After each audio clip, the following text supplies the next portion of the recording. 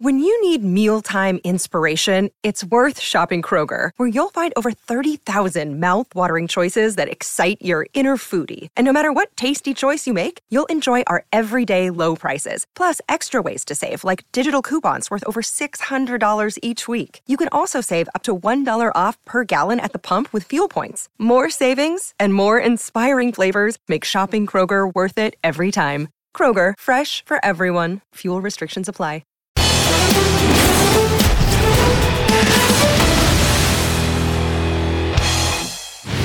And welcome back to the Five Spot. I'm your host, Donovan McNabb, joined with Armando Segura. A lot of great things happened over the weekend, but more importantly, we had a Monday night game where I think a lot of us who watched the game are still having a lot of questions of what's going on in New York. We had reports that, Aaron Rodgers is taking three-step drops. We've also had reports that we probably already knew that the Jets defense is pretty good. But the thing that we're still trying to figure out is what's going on with this offense. Is it Nathaniel Hackett? Is it Zach Wilson? Or is it just their inability to score the football? I look at it in the sense of an exciting game I was prepared for, because I thought, just kind of watching over the last couple of weeks, I thought Zach Wilson was starting to come into his own a little bit. His fourth quarter performances in the last couple of games have elevated him, where the worries from everyone in New York started to rest easy, and people took deep breaths and thought that this was on the right path. Well, last night just went south. So, Armando, when you took a look at this game, was it kind of questionable in your eyes afterwards, or did you see anything positive? Because I don't think anybody else did. Yeah, I did see something positive, Donovan. I saw something positive around 11:30 when the game was over. I could be done with it. That was very positive for me. Man, look, I'm not going to go to Zach Wilson because that's the low-hanging fruit, right? It's right. easy to rip on the bad quarterback, and he is. He's not good. Right. But he deserves better than that terrible, awful, offensive line that just doesn't seem to have it together. Is makeshift. They're switching on the fly. Like this last week, they were experimenting with the center position. They got down to the inside the 10-yard line near the end of the game, and I said to myself, they're not going to score. They're not going to score. The game was over. Right. I'm thinking something will happen that they won't score. And sure enough, Zach Wilson delivers a ball right into the chest. I think CJ Uzmanzada went pooped. Man, look, and then this. The idea that Aaron Rodgers would come back from an Achilles injury months after having the injury and fix that somehow, I don't think he even came there somehow, because that offensive line that gave up 8 sacks yesterday, they wouldn't get that 39-year-old guy killed. True. And let me add to that. Let's give a little bit of love to your favorite coach, Brandon Staley, of, I guess, having his team prepared to win this game. Special teams points, I thought. Austin Eckler, I think people need to start paying a little bit more attention about Austin Eckler and the things that he's able to do in this offense. Obviously, the running back situation with paying these running backs and rewarding them for the things that they've been able to do with these football clubs. To me, I think you really have to highlight his ability and what it does to this offense. We know about the injury, obviously, with their quarterback and Justin Herbert and his finger. But give credit again to the defense of the New York Jets of applying pressure, closing up the pocket, and forcing them to get the ball out quickly. But again, when you look at the positive of one team, meaning the defense of the Jets, to the negative of the team of being the offense, you look at San Diego has struggled, or not San Diego, Los Angeles, excuse me. The Chargers have struggled on defense, and Brandon Staley being a defensive-minded guy, yesterday they looked like a Super Bowl contending defense against the New York Jets. Joey Bosa showed up, and he's starting to he is, starting to climb. He is stock up, arrow up. They had 8 sacks. Of course, they had the 3 little pigs and the 3 stooges up front for the Jets. So I don't know about that. But they did have 8 sacks. I don't know. That Jets defense is good. It's very good. They're wasting.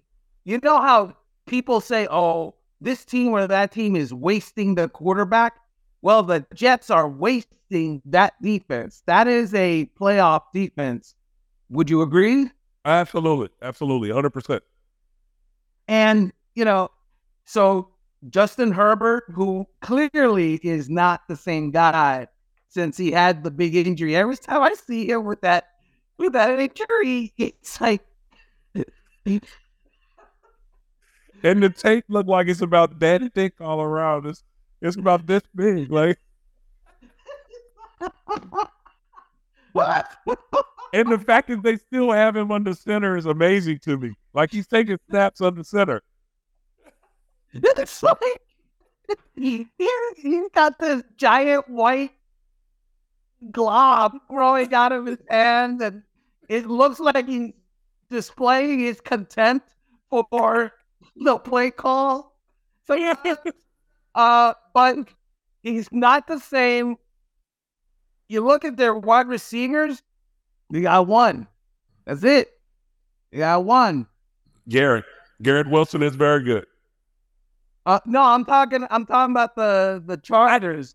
But I say Garrett Wilson because I believe he was the best receiver on the field yesterday. I like Allen. Don't get me wrong. I think Keenan Allen is a great player. I think he's now starting to get to that point as a receiver, being in the slot. Your age, your speed, starts to kind of creep in where it affects you a little bit. He's so effective in the slot. But then with Mike Williams out, they have another receiver that's out. They're rotating. I think Palmer is kind of in and out, and so they're young on the outside. But that's why I brought up Austin Eckler. That's exactly why I brought up Austin Eckler, and when he plays, what he does for this offense. Right. Look, bottom line is, I think last night what we saw was 3 hours. Come again? It was two teams that were not even really at the middle of the pack in our eyes that were trying to find a way to turn their season around. Yeah, and against each other, by the way, and yeah, it's like 2 rabbits fighting.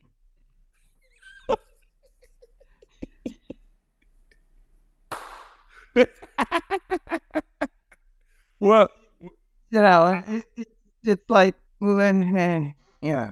Well, let's take that and let's kind of trampoline into teams that have been playing well. The NFL right now is exciting, and the weight is being carried by a lot of these upper echelons of teams. Give me your top 5 picks as far as the top teams are concerned in the NFL. That's combining the AFC and NFC. Combine them to give me your top 5. Now we're talking, because now we've got real teams to talk about. And so I'm going to go off and not, I'm sorry. Don't try to set it up. Let's go. Let's hear it. Okay, the Ravens. I love them Ravens. I just, look, I watched them dismantle, who was it? The Seahawks. Yeah. And that was 2 weeks after they dismantled Detroit. They beat those 2 NFC division leaders by a combined score of 79-6. Yes. Lamar Jackson, it was such a blowout that he didn't play 12 minutes of the 15 minutes in the fourth quarter. And they still scored a touchdown on Seattle. with Huntley, driving them down. And so I just see that as a complete team. They got young players. They got this swag from these old chip on my shoulder type veterans like Kyle Van Noy that they added, Clowney. Right. They got these guys that haven't won a championship and are a little pissed off that they haven't won a championship. Van Noy has won a championship. But my point is, I like that team's chemistry. They got a great coach. He doesn't steal signs. I love that. Just say it. I like what Lamar is starting to do in that new offense. And look, I get it. They're not head and shoulders above everyone else, but they are, like we talked before, arrow up. They are climbing, they're getting better, and that's my favorite team right now. So my favorite team, I'll get into it obviously with our top five, and we'll go with our other five. But let's start with our top team. The top team right now, I would have to say, is the Philadelphia Eagles. And I say the Philadelphia Eagles not because I'm being biased or anything, but what I've seen thus far. Now, I still have questions about their offense because they're somewhat balanced, but they're not effective as they were early on running the football. And a lot of that is because you're not running the football enough. Last game, they ran the ball 22 times against the Cowboys and threw the ball, I believe, 32 times, somewhere in that aspect. Now, Jalen Hurts has been efficient before the Jets game and even after the Jets game. A.J. Brown has been one of the best, if not the best, receiver right now in the NFL with Tyreek Hill. Devontae Smith, I think, is getting overlooked. And he is a quality and elite number 2 receiver that has elevated his game. Dallas Goedert and his injury is going to hurt them, I believe, because he controls the middle of the football field. But defensively, I have so many questions of what just transpired over the last 2 weeks. The middle of the football field has been a problem for the Philadelphia Eagles. The Dallas Cowboys took advantage of it. The Washington Commanders took advantage of it. Teams have been effective versus this defense, but I think it's correctable mistakes.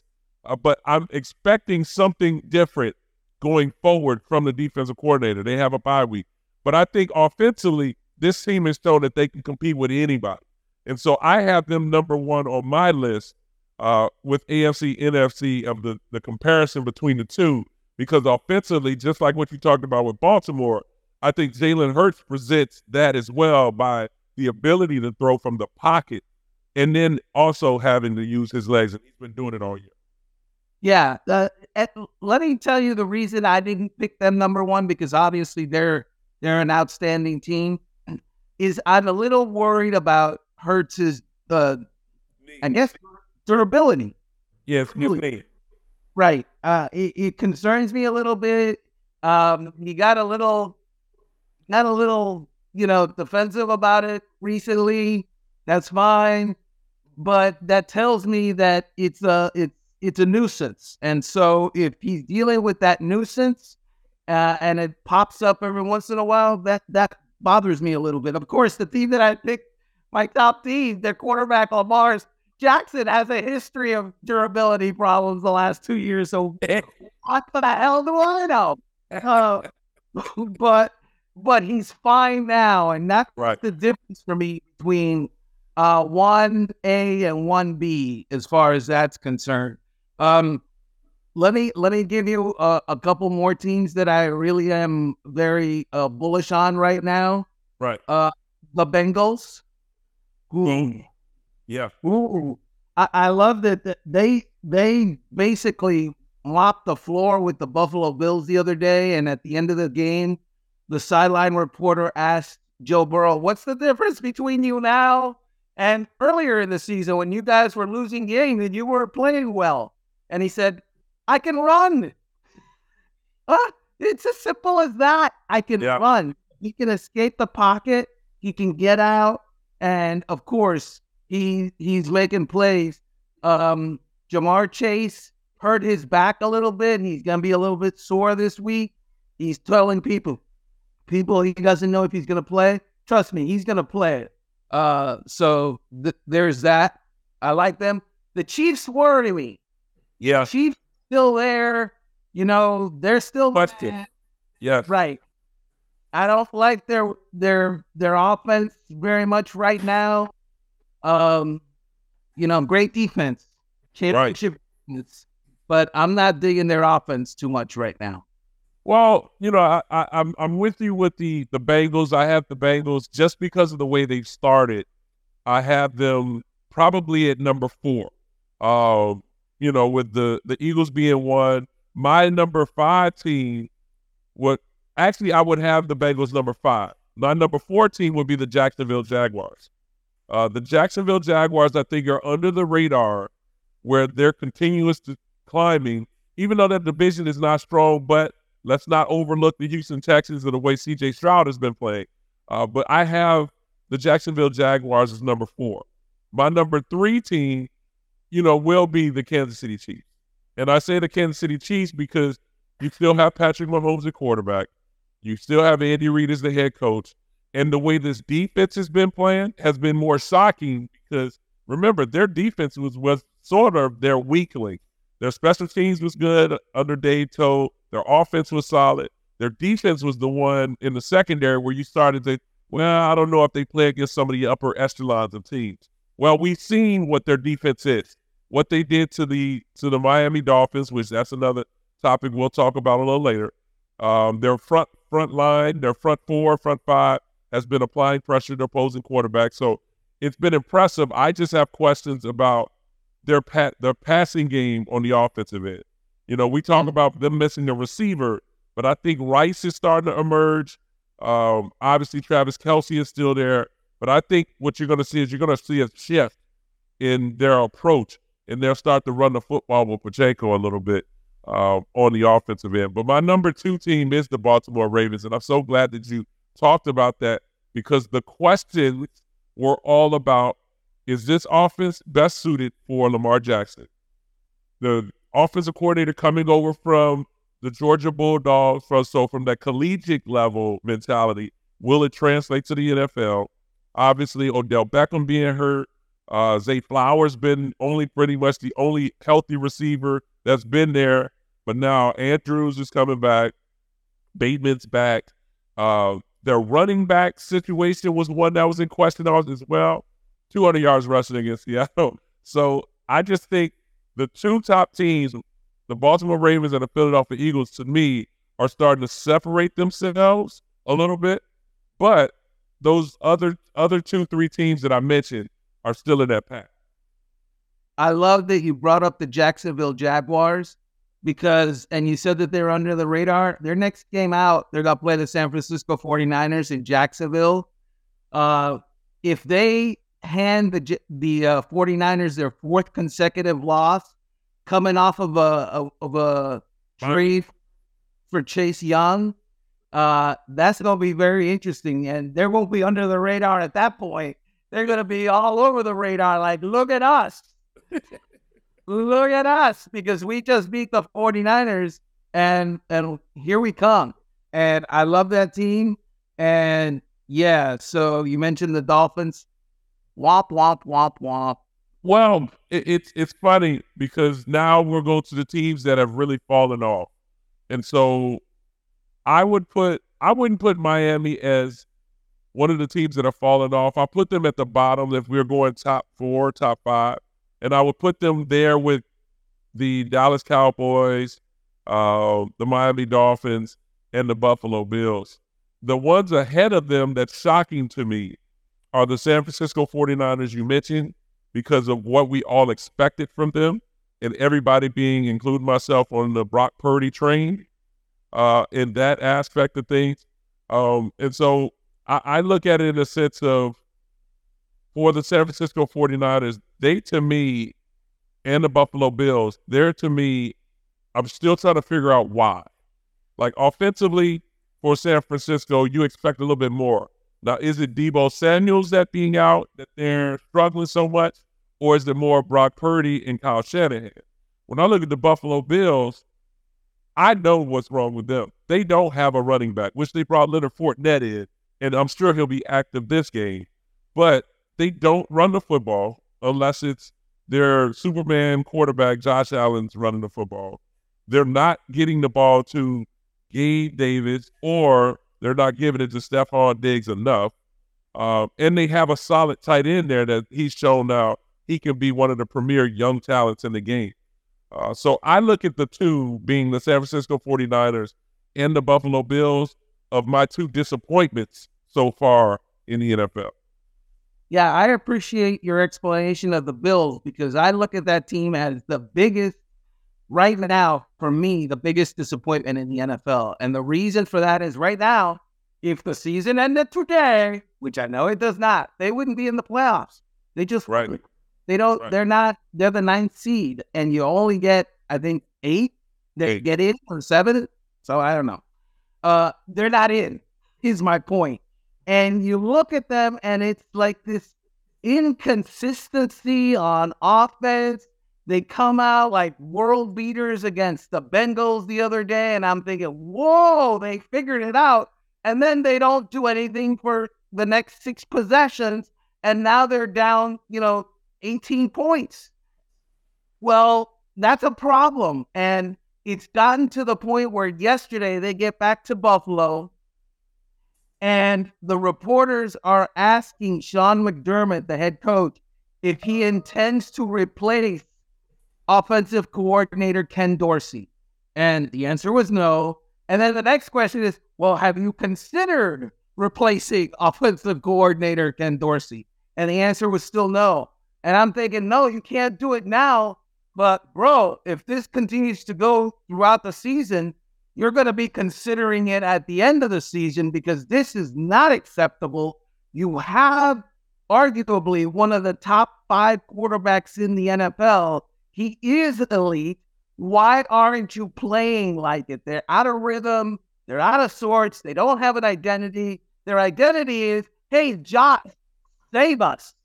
And that doesn't work for me, and obviously it doesn't work for them. Well, let me add a little nugget to that. Now we can always go to offensive coordinators and coaches, but the players got to play. Josh Allen is not reading the defense. He's just not. He's missing open receivers. That interception he threw on the sideline in cover 2, Stephon Diggs was sitting at 8 yards wide open. He completely looked past him and tried to throw a hole shot to the receiver, which ended up being picked. A couple of mistakes that he's made. He's looking for the downfield explosive plays and not taking what the defense is giving him. He has to be able to work the intermediate and short and quick game to create that opportunity for the deeper pass. We all know about Josh Allen's arm and how strong his arm talent is and where he can put the ball in different situations versus different routes. But teams know that. So they're trying to force him to just check the ball down, keep the things in front of him.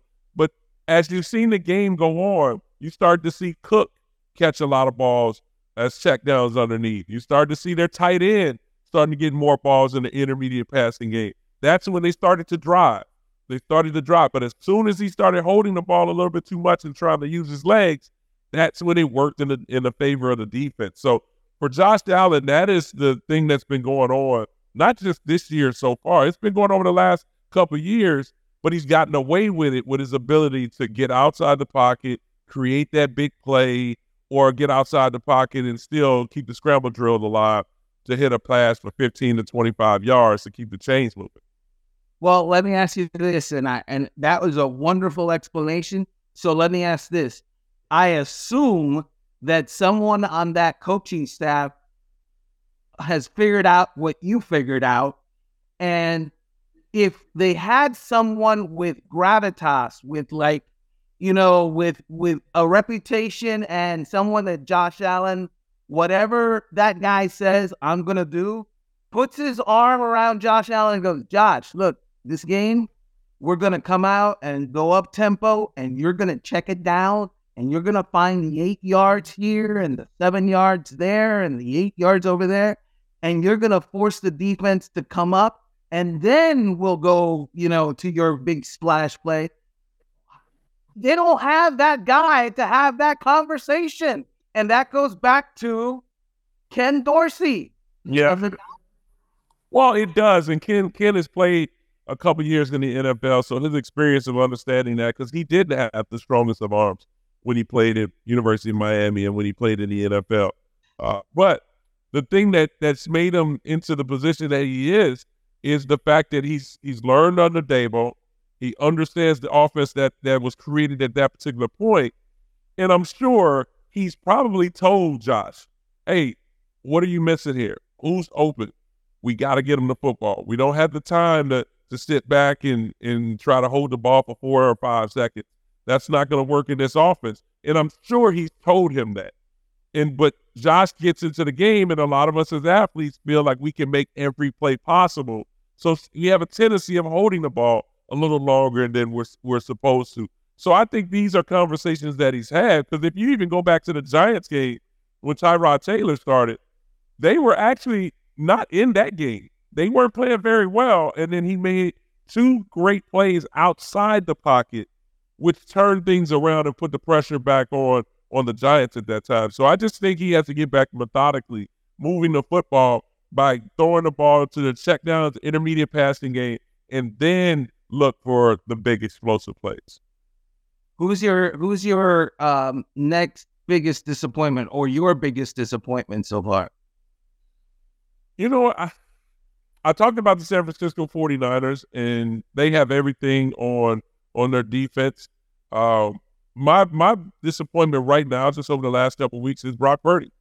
It's Brock Purdy, because everyone was, he became one of those ones where everyone was basically wanted to create a movie about Brock Purdy. Oh my God, he's Mr. Irrelevant. He's starting. They traded off the top 5, top 8 pick from Trey Lance, and it's his job, and he's the leader, and the team is following behind him. All that conversation has died down over the last 4 weeks. It has, and he's an efficient quarterback. He's a quarterback that's everything's based off timing. If it's 3-step drop, 1-2 read, boom, ball's gone. 5-step drop, he's going through his read, 1, no, 2, boom, ball's going to 3. He's now having to scramble outside a lot more the pocket. Now, don't get me wrong, he's athletic enough to where he's able to do that. I've seen him in high school. But in this offense, that's not what Kyle wants. Remember, going back to even when Kyle was in Washington with me, that's what it was about. Then he gets RG3. RG3, it was about timing. He tried to change that offense after RG3 won Rookie of the Year. Tried to change up. Well, Kirk Cousins is our guy. Kurt had a lot of in-season success, not playoff, in-season. Goes to Cleveland. Didn't have success under Johnny Manziel. Comes to Atlanta. Had a struggle early on with Matt Ryan. Then Matt Ryan had success where he was an MVP candidate because it was inside the pocket. Get it to Julio Jones quick. All of his weapons. That's what this offense is about, and it just hasn't been that way in the last 4 weeks. Remember you talked about wasting away talent? That defense that they have, now don't get me wrong, Nick Bosa has not been playing well. He has not been playing well. And they traded for one of the Philadelphia Eagles tackles. You got Fred Warner in the middle, which I think is a bona fide beast in the NFL. And then you trade for Chase Young. Does that sound kind of weird to you that you trade for Chase Young when you traded? I think they got the guy out of Dallas, the defensive end, who went to Denver and kind of flamed up. So now you got 3 defensive ends who do pretty much the same thing. And they haven't had success with 2 of them yet. Yeah, I think Randy Gregory is the guy you were talking about. Randy Gregory. Right. Chase Young is there now. Sorry, Randy. Ohio State University. Yeah. We love you, Randy, but Chase Young. And so, look, I get it. I'm right there with you. I was expecting Brocktober, and it turned into not Brocktober. It turned into, at the end of that month, it was like bad. And so I get that. I just see that they have so much talent. If they come to Florida and lose to the Jaguars, it'll be their 4th consecutive loss. And people oh, oh, oh. And I guarantee you somebody will say, hey, Sam Darnold. Ah. And then it'll start to be kind of convoluted. And I don't understand. They should be really, really good. And I think they still will be. But yeah, Brocktober kind of fizzled out. Totally. And so let's take this sob story as we just hit that segment of all disappointing teams, and let's talk about comments that were made continuously in college with Caleb Williams, who's possibly the number 1, maybe number 2 pick of the draft. After a tough game, well, I should say after a tough couple weeks of his defense awful, defensive coordinator awful, which was just fired. Offensively, continuously putting up over 35 points a game, it seems. Lost a big game to the Washington Huskies. Now, I'm a big fan of both quarterbacks. I think both quarterbacks are future top 15, top 20 picks going up into the upcoming draft in 2024 draft. I look at it in a sense where Caleb Williams has separated himself as one of the best, if not the best quarterback in college. Well, he suffered a loss, and after the game, everyone was talking about him coming up into the stands and being consoled by his mom and his family, where he shedded tears. His mom covered his face, and people have made comments.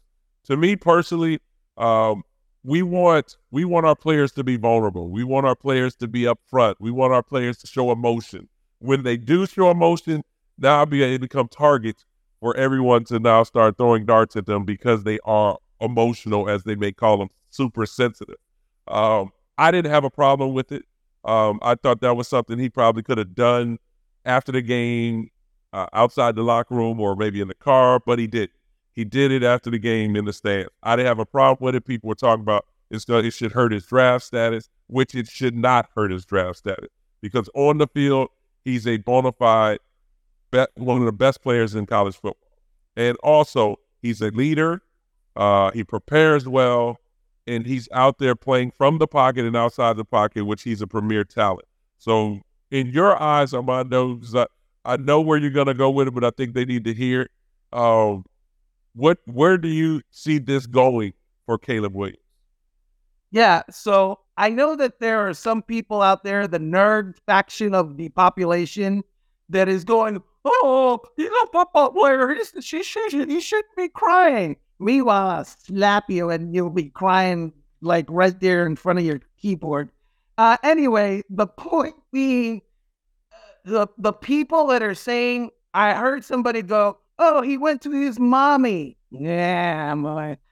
Anyway, here's the thing.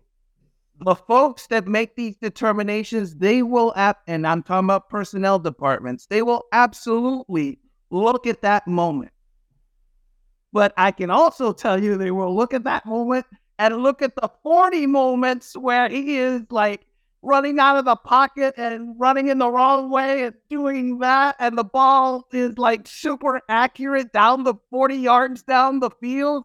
Right. And he's 28 touchdown passes without really trying and only 3 interceptions. And they'll go, those moments are more important to me than a moment of emotion, because look, people are people. They have emotion. Look, George Washington wept, okay, when he gave up his commission. Abraham Lincoln was a moody dude. He wept openly at times. Alexander the Great cried when he had no more worlds to conquer. I read the Bible. The shortest verse in the Bible is Jesus wept. Okay? And so... Amen, brother. Amen. Thank you. And so, what is this, like, God can't cry? They can't be, human? I don't buy that. I just, it just bothers me. It's amazing to me how everyone wants to create a storyline with comedy when it deals with someone in their emotion. And the funny thing is to me, as football players, yes, we are emotional, and we should be. I mean, we win games, we lose games. When we lose games, we get upset. Yeah, we get upset. Some guys sit in their locker room. Some guys may cry, shed a tear or two. You go home, no one knows what you're doing behind closed doors, which no one needs to know if they're crying or whatever. And you go through so many of these phases, and they can talk about some of their top quarterbacks. When you look at the draft, some of these guys who don't get drafted in those early picks get upset, and who's the first person that consoles them? Their mom. So, if it's their mom or dad, or, if they're shedding a tear, whatever it may be, that's just emotion. We're human beings. And I think that's the way that people need to understand is that, yes, we put pads on, we put helmets on, we bang up, each other, we're tackling, we're getting sacked, we're getting sacks, whatever it may be. At the end of the day, when we take those pads off, we're human. And we're just like everyone else. We like to have fun. We work out. We go eat. We spend time with family because we all know that at the end of the day, who do you trust? You trust your family more than anybody else.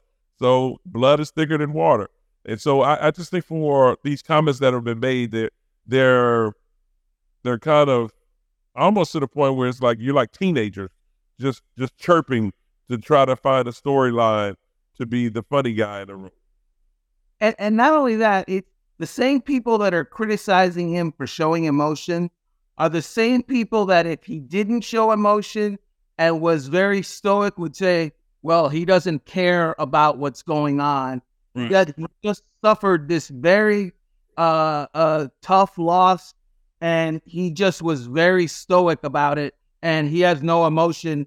And a leader has to be at times emotional and show he's invested. He showed he's invested.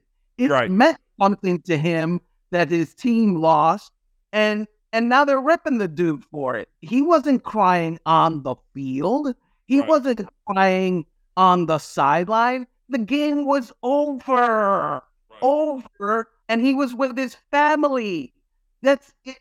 Why not? I don't understand. I don't understand. People will never understand until they're in that same situation. And it's funny, the comments that have been made are pretty much people who never been in that situation. But let's go to another situation I think is something that has been close to me because I have two daughters. There were comments that were made about the WNBA champions being the Las Vegas Aces and their coach, Becky Hammond, of them winning a championship and saying that a high school basketball team would beat this WNBA championship.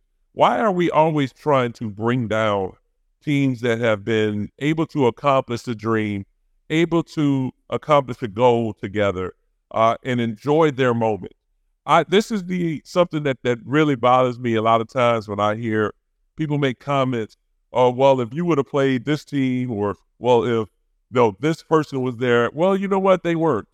And so this is a team in a league in the WNBA that has continued to try to make a mark for themselves to allow opportunities for young ladies to continue to their dream of playing professionally. And they've done a great job where the WNBA is helped in so many ways. They're getting more and more sponsors. These girls that we watch all through college become All-American, become Player of the Year. Girls that we want to see them play on a professional level instead of going overseas where we really don't get a chance to watch them. They're here playing in the States, and it's exciting. Asia Wilson and her basketball team that's ran by Mark Davis, who's the Las Vegas Raiders owner. Yes, his dad, Al Davis, is a Syracuse alum. So I like to always bring them up and their family and what they've done for the university. But more importantly, let's not tear down these young ladies of saying, well, if they would have played this team or whatever. Yeah, okay, if they play some young kids out of high school that are 6'9", 6'7", 7 foot, 6'5", super athletic, that's not a comparable thing to even bring to this particular situation. So let's glorify these young ladies and the goals that they were able to accomplish of winning this championship, back-to-back championships, that is, and the things that they've been able to do, because I have a daughter who plays basketball, and if she dreams of playing in the WNBA, let that dream continue to be settled where she has that opportunity. And if she wins a championship, it doesn't matter who she didn't play against. Is if they won and the team that they played against, which was also a very good team in the New York Liberty, and the things that they've been able to do. But I'm excited for the Las Vegas Aces. Congratulations to them and their coach, Becky Hammond, of winning the championship. Well deserved. So this is a true story, right? So once upon a time, I was very young and slightly less unathletic than I am now. And I decided for one of my stories, I was going to go. There was a college in South Florida, Barry University, that had this young woman who was like lighting up scoreboards all over the place. So I decided I'm going to go down there and play her one-on-one and, and then write about it. I also boxed a woman one time, like this champion woman boxer, which would have been a different story because I would have killed her. But the basketball gal, she was good. She was freaking good. And she could get around me anytime she wanted. She could, obviously, here I am back in my 30s. She's 20, and she's like, duck. Of course, at 220 pounds, I said, okay, fine, I'm just going to back her down and then shoot a 1-inch layup every single time. But then she figured it out and started like packing my, swatting my stuff. I have respect for women's sports. Right. I'm going to be totally transparent. I don't watch women's sports. But then I'm working on that with you. Well, but I don't watch men's sports either outside of football because I just don't have time and I've kind of lost interest in. I mean, every once in a while I'll watch some track, and then the women's are just as exciting to me as the men. My point is, I let them live, they let me live. Let's all live together, right? Right? Exactly. And that's what it's all about. I think we have to give these women an opportunity to enjoy the moment as well. Let's not find a way to tear them down by making comments that are irrational, that should not even be mentioned. And so I look at it in the sense of those that made the comments, come on, let's pull back. Let's take a deep breath and let's sit back and just kind of glorify them and congratulate them on being able to achieve that common goal. Because it's something in which all of us have some type of goal that we're trying to achieve.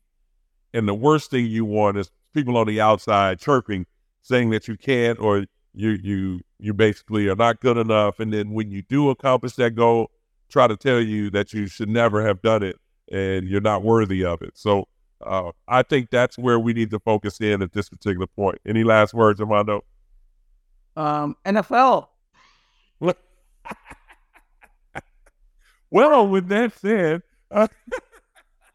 we're going to get Armando to watch the WNBA when it comes back. College basketball starting up, women's basketball starting up this week. So make sure you tune in. I'm going to get Armando watching a little bit of women's college basketball. So join us in again here at the 5 Spot.